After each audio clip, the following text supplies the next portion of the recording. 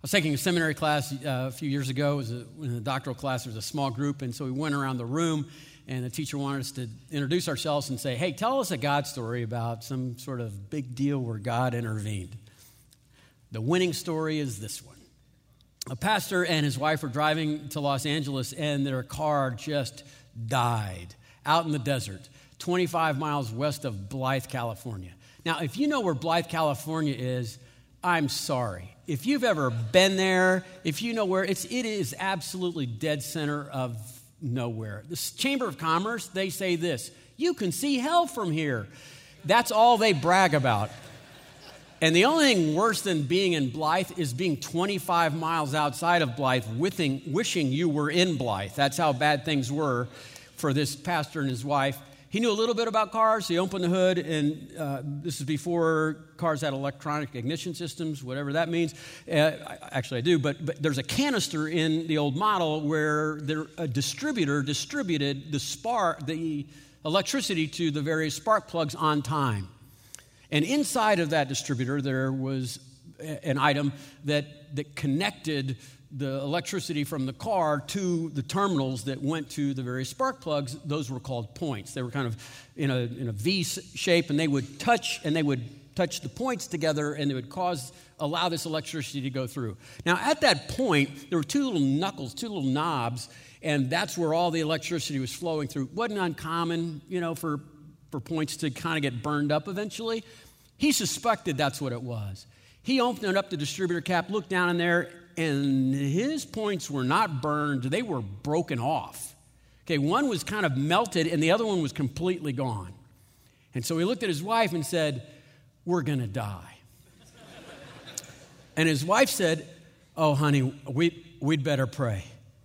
And he said, that's not how cars work, honey.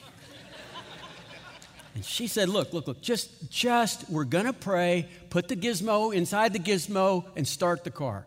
So he put the points inside the distributor, turned the key, and it started.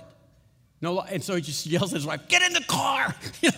And they drive to Blythe, 25 miles across the desert. They pull into a mechanic, and the mechanic opens the hood, looks underneath there, and pulls the distributor cap off, and he goes, oh my goodness, you got here just in time. I mean, your points are not burned. They're completely broken. One of them is completely gone. It doesn't even exist.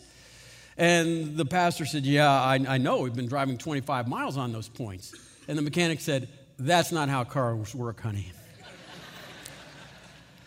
The pastor said, I want those points. He said, they're good for nothing. I want those points. So he gave the pastor the points. He mounted them to a plaque in his office, and the plaque says, better pray. He says, I look at that plaque all the time. Hard times at church, hard times at work, hard times with family and relationships, and I just stare at those points, and I hear my wife. God knows something about auto mechanics. We'd better pray.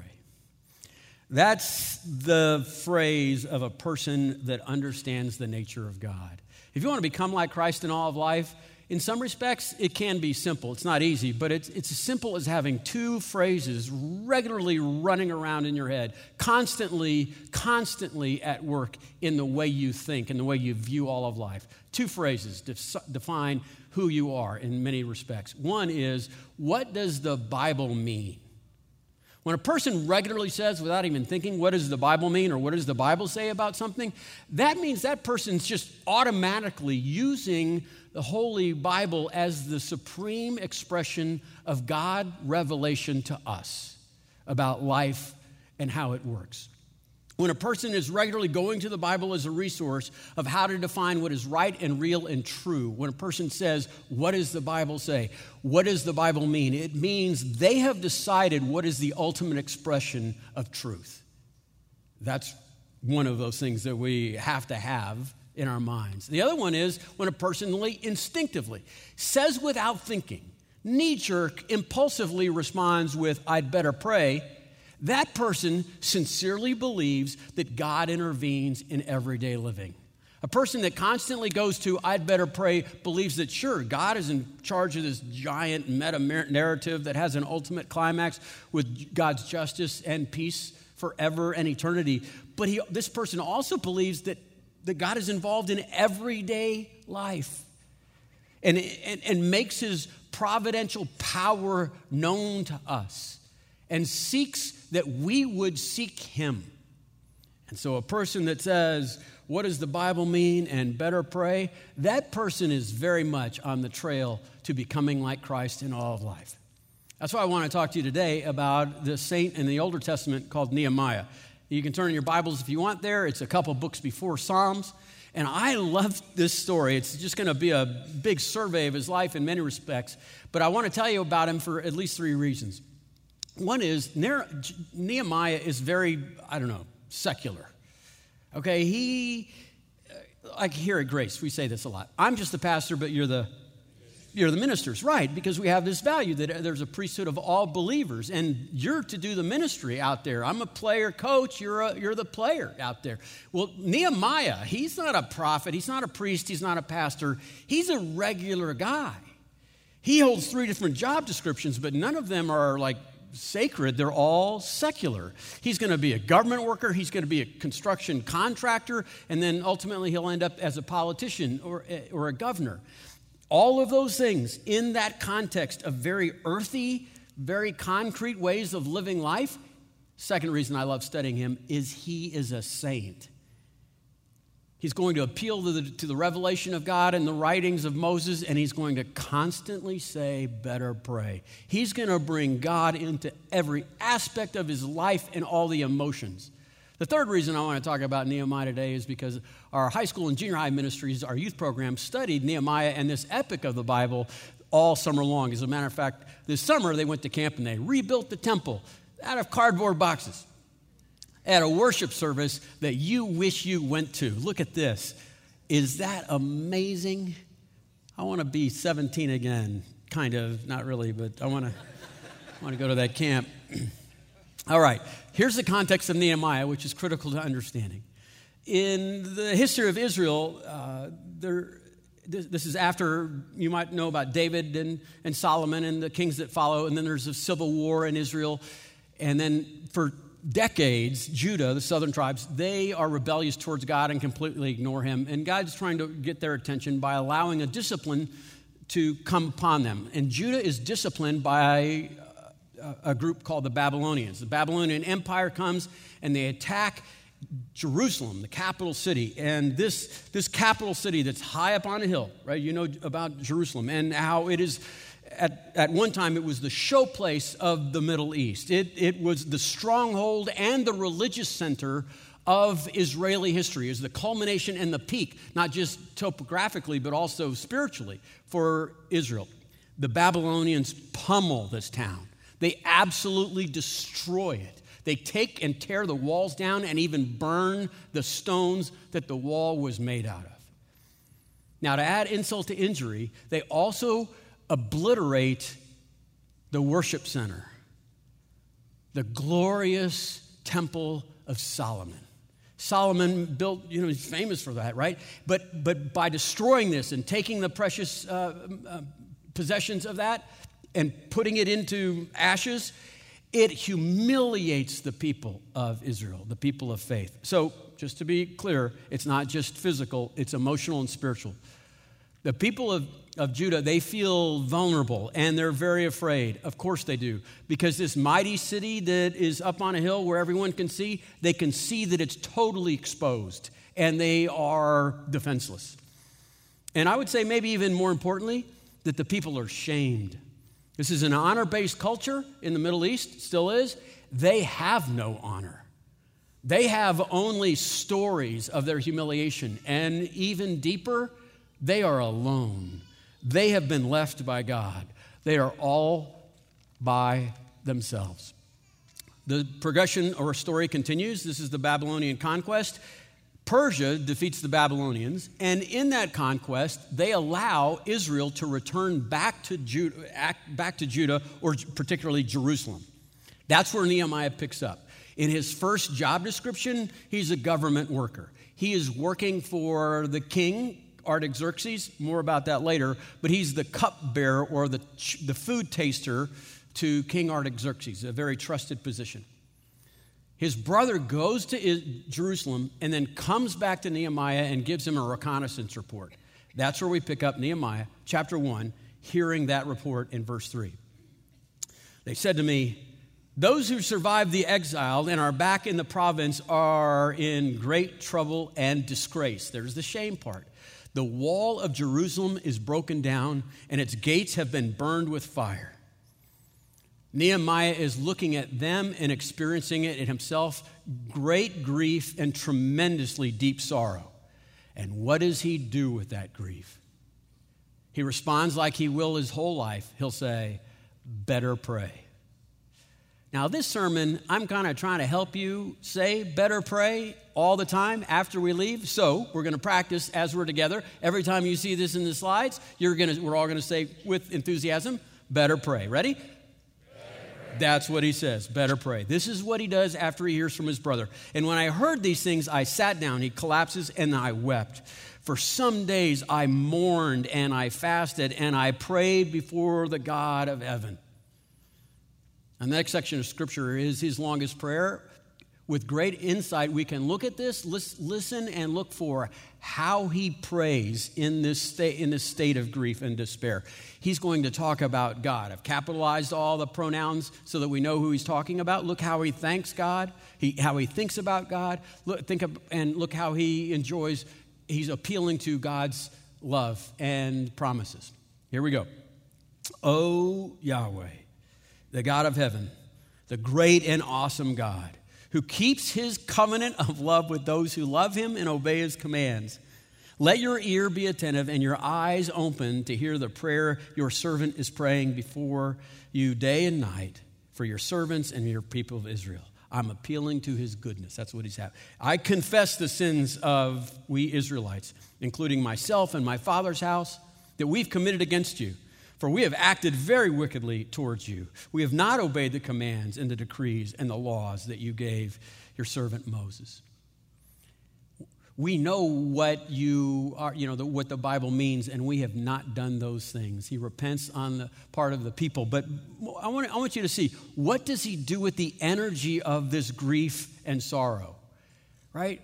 He fully enjoys it, right? He collapses, he weeps, he prays. Those are all good things, right? And I don't know if you've had experiences with tremendous sorrow and how that event triggers good and healthy and truthful emotions that are despairing and full of tears and like tears from the soul. And that's a good thing. And there are times where we can find ourselves kind of trapped in that aura of grief. The despair goes too long and goes too deep. And then it starts to dominate us. And sometimes it can even define us. And somehow, when this happens, it's easy. Somehow, it's not about that event anymore. It's about us. Now we're all talking, it's always about me being sorrow-filled. And it doesn't happen in Nehemiah. I mean, what if we took the energy of that darkness, right? Of that fullness of life experience, good and bad. What if we took that energy and moved it out, not in? And it's not about me anymore. And we move it out, not just out, but up. What if we moved it up towards the glory of God? That's what Nehemiah does with this grief. He talks about the love of God, the nature of God to keep his covenant promises. He talks about the goodness and the power of God. And when that happens, you feel the fullness of the experience of the depth of these dark and sorrowful emotions, but you don't stay there. Now you're enamored with the presence of God because that's where you're spending all of your energy. That's what Nehemiah does. And now he's defined not by one who's been knocked down and stayed down, but the righteous man that gets up. He's the one who has gotten up and has learned to live and walk with a limp. That's what Nehemiah does. The next kind of story in this storyline is kind of a classic tale of what a minister has to go through in life. He has to talk to his boss about life. And to fully, grasp what this means for this man Nehemiah, let's talk about his title and who he works for. He's the cupbearer to King Artaxerxes. Cupbearer. That means he is most trusted in the kingdom because if you want to kill a king, you poison him. Okay, it's just easy stuff. You poison him. And so how does a king prevent that from happening? He has a food tester. That's what Nehemiah is. He's the food taster. He has to eat it first and then pass it on. How do you get past the food taster? You bribe him, or you extort him, or you take his kids hostage, or whatever it might be. Nehemiah is trusted with the life of King Artaxerxes. Artaxerxes. Let's talk about him because he's insane. Like way crazier than you think about what crazy is.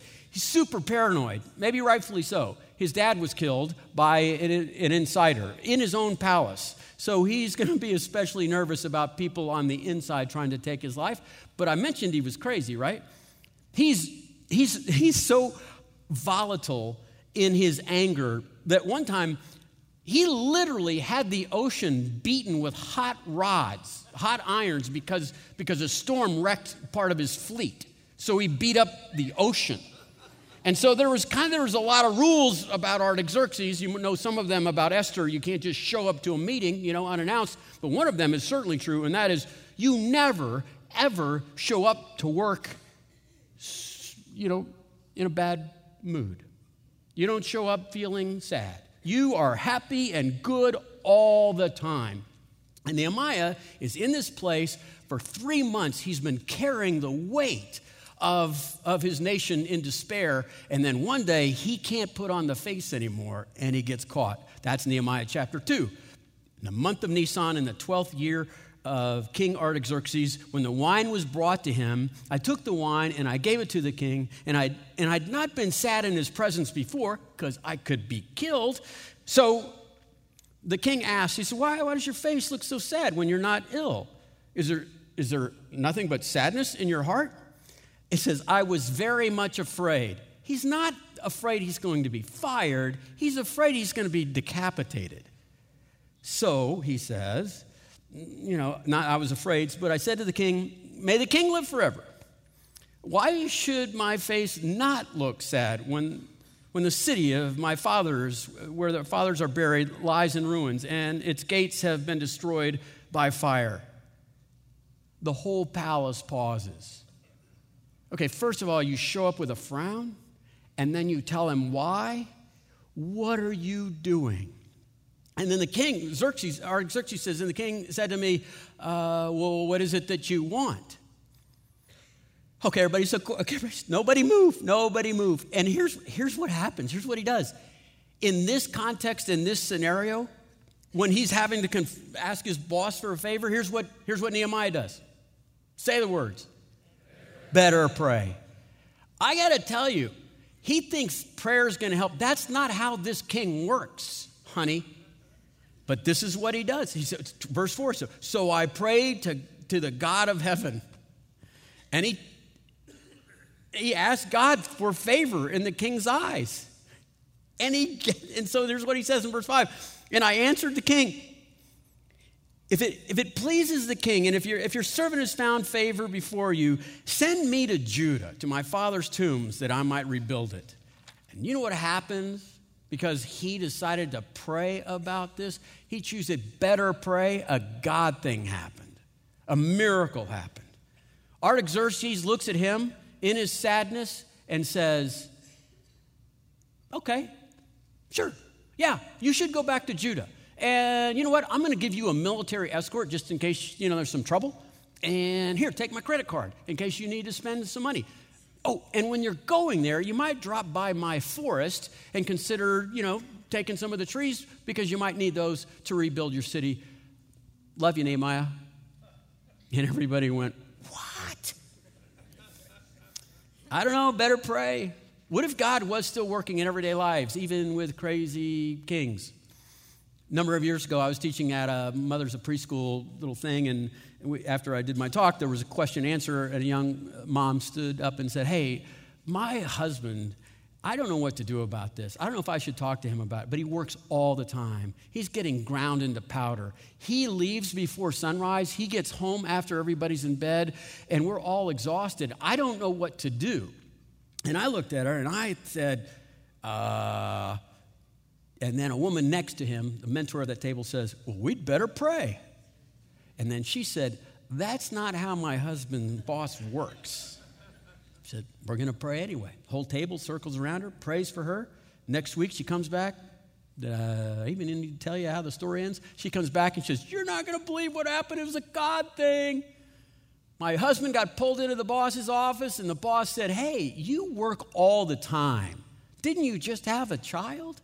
I want you to work less and spend more time at home. Is that going to be okay for you? It was okay for him. Better pray. God's still working. Chapter 4. Now Nehemiah is no longer a government worker. He's the construction contractor. He's looking at Jerusalem, and they have a lot of work to get done. And he fires up everyone and says, let's build this wall. And because they see the wall being restored and the hope of the people of Yahweh God coming back online, the evildoers and the enemies of God's people start realizing they'd better do something about this. And they start mocking and ridiculing the people of God. How does this construction worker deal with mockery and humiliation? Here's what happens. Okay, when Sanballat heard, Sanballat, you know he's a bad guy, right? With a name like that, he didn't have a choice. Okay, when Sanballat heard about the rebuilding of the wall, he became furious. He knew what was at stake and was greatly incensed. So he ridiculed the Jews. And in the presence of his associates in the army of Syria, he said this. He says, look at those feeble Jews. Look at what they're doing. Will they restore their wall? Will they offer sacrifices again? Will they finish in a day? Can they bring these stones back to life from the heaps of the rubble? They burned, aren't they? And then Tobiah, okay, his buddies, is an Ammonite standing next to him. And so he jumps in. He goes, what are they building? If what they built, a fox climbed upon it, would it not break down their wall of stones? They're talking trash to the people of God. And Nehemiah sees that it's going to cause despair and shame to the people. And so guess what he does? Guess what he says? He says, better pray. And so he prays, hear us, O God, for we are despised. Turn their insults back on their own heads. Give them over to plunder in the land of captivity. Do not cover up their guilt or blot out their sins from your sight, for they throw insults in the face of the builders. Can you pray like that? Nehemiah did, and he's a man of God. Can you pray for justice? You can. It's a good thing. Here's what happens. A God thing happens. A great thing happens. And so the people, so we rebuilt the wall until it reached the half of its height, for the people worked with all of their heart. You pray this and you get it done. You ever feel this way towards the way people mock the great and almighty God? And even particularly Jesus and for what he's done? Have you seen artists? They get notoriety, fame, and great income because they mock God and Jesus and his love. They create art like with the crucifix and put it in indescribable places so that all the right people will go, oh, isn't that something? And you're boiling angry. Yeah, good. Great. What are you going to do with that, though?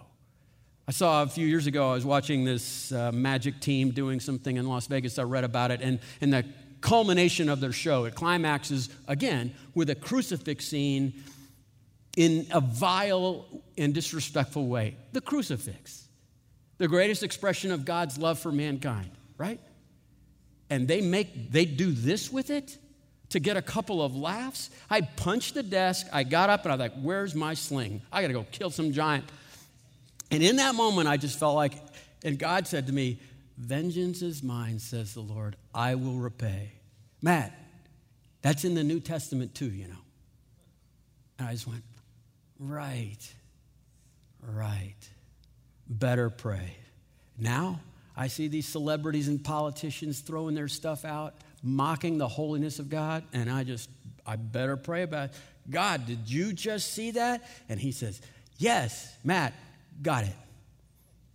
And here's the thing. Knowing that, I can move on. I can move on to what God wants me to do. I can get back to building the wall. And just as I put off my grief and sorrow by finding myself in the presence of God and who he is and how great he is, I can bring injustice into that same throne room and say, done. Now, let's enjoy our living together, becoming like Christ in all of life. Can you do that? You can. Well, you better pray. A revival takes place. All things are looking good for Israel. And because of that, there seems to be an obvious momentum change. And so the people that are angry at God and are enemies of God, they have got to do something now. And it needs to be a show of force, and it needs to absolutely put to death any hope of the future. And so this is what happens. Sanballat, the bad guy, Tobiah, his assistant, the Arabs, the Ammonites, and the men of Ashdod heard about the repairs to Jerusalem's wall and that they'd gone ahead and that the gaps were being closed. And they were very angry. And so they plotted together. Now they're consolidating. They're plotted together to come and to fight against Jerusalem and to stir trouble up. There's great fear that's going on now. Can you imagine? Not just one or two countries. They're all working together, and they are gonna absolutely make a point here. And what do you do when you're afraid? What happens when you're just the contractor on some shift and you are scared for you and your people? Here's what Nehemiah does. Better pray. That's what he does. But I prayed to our God, and I posted a guard day and night to meet the threat. Prayer and action.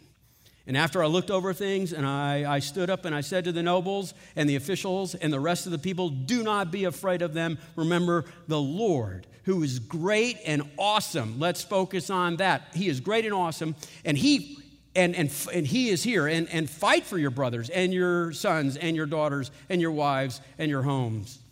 That's what he says. Let's pray about this. And he receives encouragement, courage from the Lord. And you know what happens? A God thing happens. That's what happens when you pray. Verse 15, when our enemies heard that we were aware of their plot and that God had frustrated it, we all returned to the wall, each one of us to our own work. What do you do when you're afraid? What do you do when you're consumed with what you used to think you could control is now expanded to the point where you can't control it? What do you do with that? Not afraid?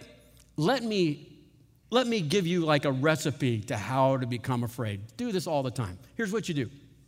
Pick the thing that you most value. It could be your health, it could be your finances, your reputation, a relationship, a child. Pick that one thing. Now just think out into the future 5 years. That's not very far. 5 years. You know what? Just make it 4. It doesn't just 4 years from now. And while you're thinking 4 years out about that most valued thing, consider all the evil and suffering that could happen to that most valued thing. Part 3. Just meditate on all of those possibilities. Just let it simmer. And now you don't have to sleep ever again. I do that. I regularly do that. And I've learned over the years, because of Nehemiah's leading, that the sooner I get to better pray, the sooner I can put a stop to that. Jesus, in his sermon on better pray, ends with this, with all this compulsive worrying. He says, just seek first the kingdom of God and his righteousness. And then it's comical. He says, don't worry about tomorrow. Tomorrow has worries all by itself. Let it worry about itself. Today has enough worries of its own. Jesus says, just pray about today. Today. You don't have to think about 4 years out, 5 years out. Just think about, let's just get to sunset. Oh, okay, I can do that. Good. I know. That's all you can handle. Let each day has enough trouble. Better pray. Chapter 5 and 6, new title, new job. Still same old stuff. He's a politician now. He's a governor. The walls are going up. things are looking good, but he looks into the souls of the people and they're still in great despair. Does some homework and realizes it's because of financial ruin that they find themselves in. And that is heavy on a heart. And he finds out even deeper with some investigation that it's as a result of people being not just in poverty, but in great debt. And so as the governor, as the politician, as the governor and ruler of the province, Nehemiah does this. He says, I will lead sacrificially, courageously. And he finds out who the lenders are and says, shame on you. And he kind of, aren't you afraid of God charging these huge interest rates? From now on, the loans are 0% interest, right? Because it's our family. We're all Jews here. And so he makes this moratorium of financial justice, enforces financial justice, and then, because he's a leader, leading sacrificially by example, he says this, I have a governor's salary that I'm not going to take, and I have a governor's food salary that I'm going to share with everyone. Wouldn't you love a politician like that? Oh, gosh, I'm ready to follow that guy or girl. So anyway, so that's what he does. And it's interesting. Maybe it's just Nehemiah. Maybe it's just Nehemiah and me. But he's been living sacrificially and generously for a long time. And he's kind of wondering, does it even count? Right? I mean, the other governors, they took the money and the food. And he's wondering, maybe that was a bad choice. I won't write that next check. And instead of doing that, guess what he does? Better pray. Look what he says. He prays this. Remember me with favor, O my God, for all I have done for these people. Can you pray that? You can. You can. There are times when in a weak moment, at the end of some generosity, or you wonder if anybody else is even playing, or if any of it counts, you'll find yourself thinking, does any of this matter? And you can pray this prayer. Dear God, did you just see that, God? And he says, yes, Matt, you gave $1,000 to a water well in Africa. Okay, now I can move on. I'm in the presence of God, and he's taking note. That happens. Last, remember, put a bow on this thing, okay? Chapter 6, heavy tolls are taken on our leader. That's what happens. That's what leadership means. It is death by 1,000 paper cuts. It is the straw that breaks the camel's back, and it doesn't seem like a lot here, but it's at the end of things. And Nehemiah is at the end of his energy level. And what the bad guys are realizing, he's the key to the success of this wall being built, and so they're going to try to kill him. And they send him 4 letters to meet in, called the Plain of Ambush. I mean, who would go to the Plain of Ambush anyway? Actually, the name of it is the Plain of Oh No. Would you go to the Plain of Oh No? Oh no, you would not go there. He won't go. He says, no, I'm busy building a wall. And then finally, they threaten him with this. They say, look, here's what we're doing. We've already sent out messengers, and this is what we're going to tell everyone in the entire Persian Empire. That Nehemiah is the new king of Jerusalem. And when Artaxerxes finds out that you're setting up shop and taking over as a king, he'll do all the dirty work for us. The 5th letter is a threat to bring Artaxerxes in. And Nehemiah does what? Better pray. Better pray. He does this. He's grown weak. He can't lift his hands anymore. He says, I can't finish this work. And so I prayed, now strengthen my hands. You've got to pick me up out of this bed. I can't do another thing, Lord. And guess what happens? A God thing happens. Verse 15, and so the wall was completed in 52 days. 52 days. It's not because he was a pretty good governor. It's not because he was a shrewd construction manager. It's not because he was a pretty intelligent government worker. It was because God did it. And it was such a God thing, everyone knew it was a Yahweh moment. Here's the verse. And when all the enemies heard about this, all surrounding nations were afraid and lost their self-confidence. Who's got the shame now? But because they realized that this work had been done with the help of our God. Everyone knew Nehemiah was no regular government worker. He was not an exceptional contractor. He was not a pretty good governor. This was an event that was orchestrated by the providence and sovereignty of God Almighty. And he got to play a part because he's constantly going to better pray. 4.5 miles of wall built in 52 days, that can't happen without supernatural help.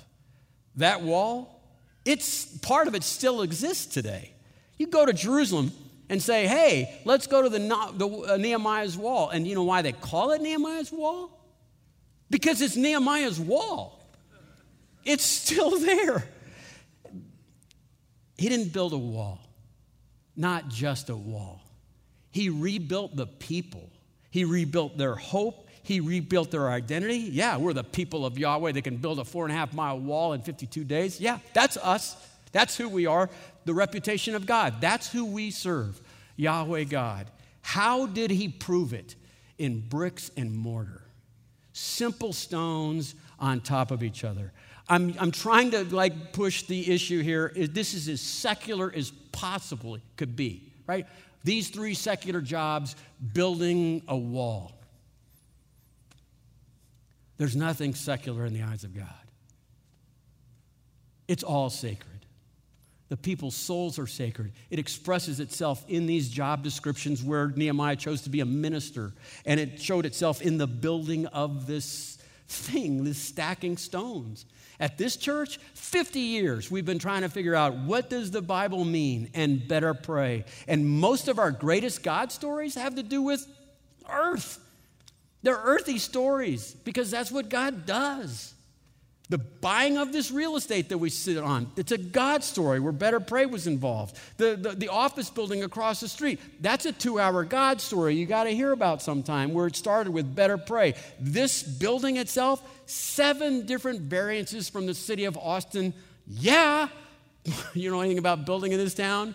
It started with a lot of Better Pray and a God story. This sanctuary, Live Oak has a great story of someone giving us a tremendous amount of money because they didn't know it, but anyway, it's a God story. Our parking is a funny story. It's a funny God story. While we've been praying for that silly lot to get paved across the street, Echelon built a parking garage. And while we still don't have it paved, the other 2 Echelon buildings have approval to build a parking garage. While we're not doing anything, these other 2 groups are building parking garages for us. That's a fun little God story. Better pray. Grace. Better pray. Better pray. You got an employment issue? What's the answer? Better pray. You're a doctor or you're a mechanic or whatever it is, you can't figure out what's going wrong with a situation, better pray.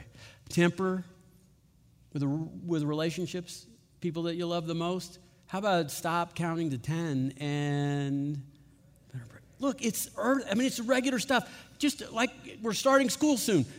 Some math assignment, some homework thing that you have to do. Calculus. I could not figure out calculus. It's kind of an epiphany math where you either get it or you don't, and I was not getting it. And I just prayed, dear God, what? Standard deviation. And then I woke up and I understood calculus. Years later, I'm in seminary. It's like Hebrew, dear God. And God said, you got to work harder, man. You're loafing with the Hebrew. So sometimes it's not the answer you think. Sometimes. This is not a miraculous story. It's a you get to studying story. So Grace, let's be a church that prays, a praying church. We're starting the year, let's pray. Let's pray our way into that year. Would you join me? Dear Yahweh God, God of heaven, the great and awesome God who keeps his covenant of love to those who love him and obey his commands, let your ear be attentive and your eyes be open as you hear the prayers of your servants as we pray to you this day, all night, for the people of Grace. We confess our sins, the sins of our country, our city, and our church that we've committed against you, how we have acted wickedly towards you, how we have not obeyed your commands. your decrees, the laws that you've given us, in the Old and the New Testament as well. Lord, we desire to become like Christ in all of life, in all of our relationships. Lord, I'd ask that you would help us see ourselves the way you have, that it is your sovereign providence that have put us in this place at this time, in this neighborhood, in this workplace, in our friends, in the acquaintances that you bring into our lives, that we would see ourselves as ministers. Lord, I particularly lift up our school employees, the teachers, and the bus drivers and the superintendents, that they would see themselves as an instrument of your good character, your love, your justice. That they would see those students as hearts to be transformed. That they would see that they are influencing a civilization. Lord, I lift up our parents to you, that they would look around and see not just their own students, but those in the classrooms, and the teachers that will be teaching their children, that they could serve those teachers and encourage those teachers, that they would be a source of energy and love. Lord, we lift up the students themselves on every campus, in every room, in every cafeteria. There are countless faces of human souls that are looking to be known, to be valued. And I'd lift up every student that we have at Grace, that the seniors would look at freshmen as not an annoyance, but rather as a ministry. That 8th graders would look at 6th graders as someone to care for and serve. That every kid would look in his classroom and say, where's that one that you brought me, that I might serve you by loving them. Lord, I'd ask that we would be a church that serves, a church that prays, and a church that seeks your will. And we pray this in Jesus' name.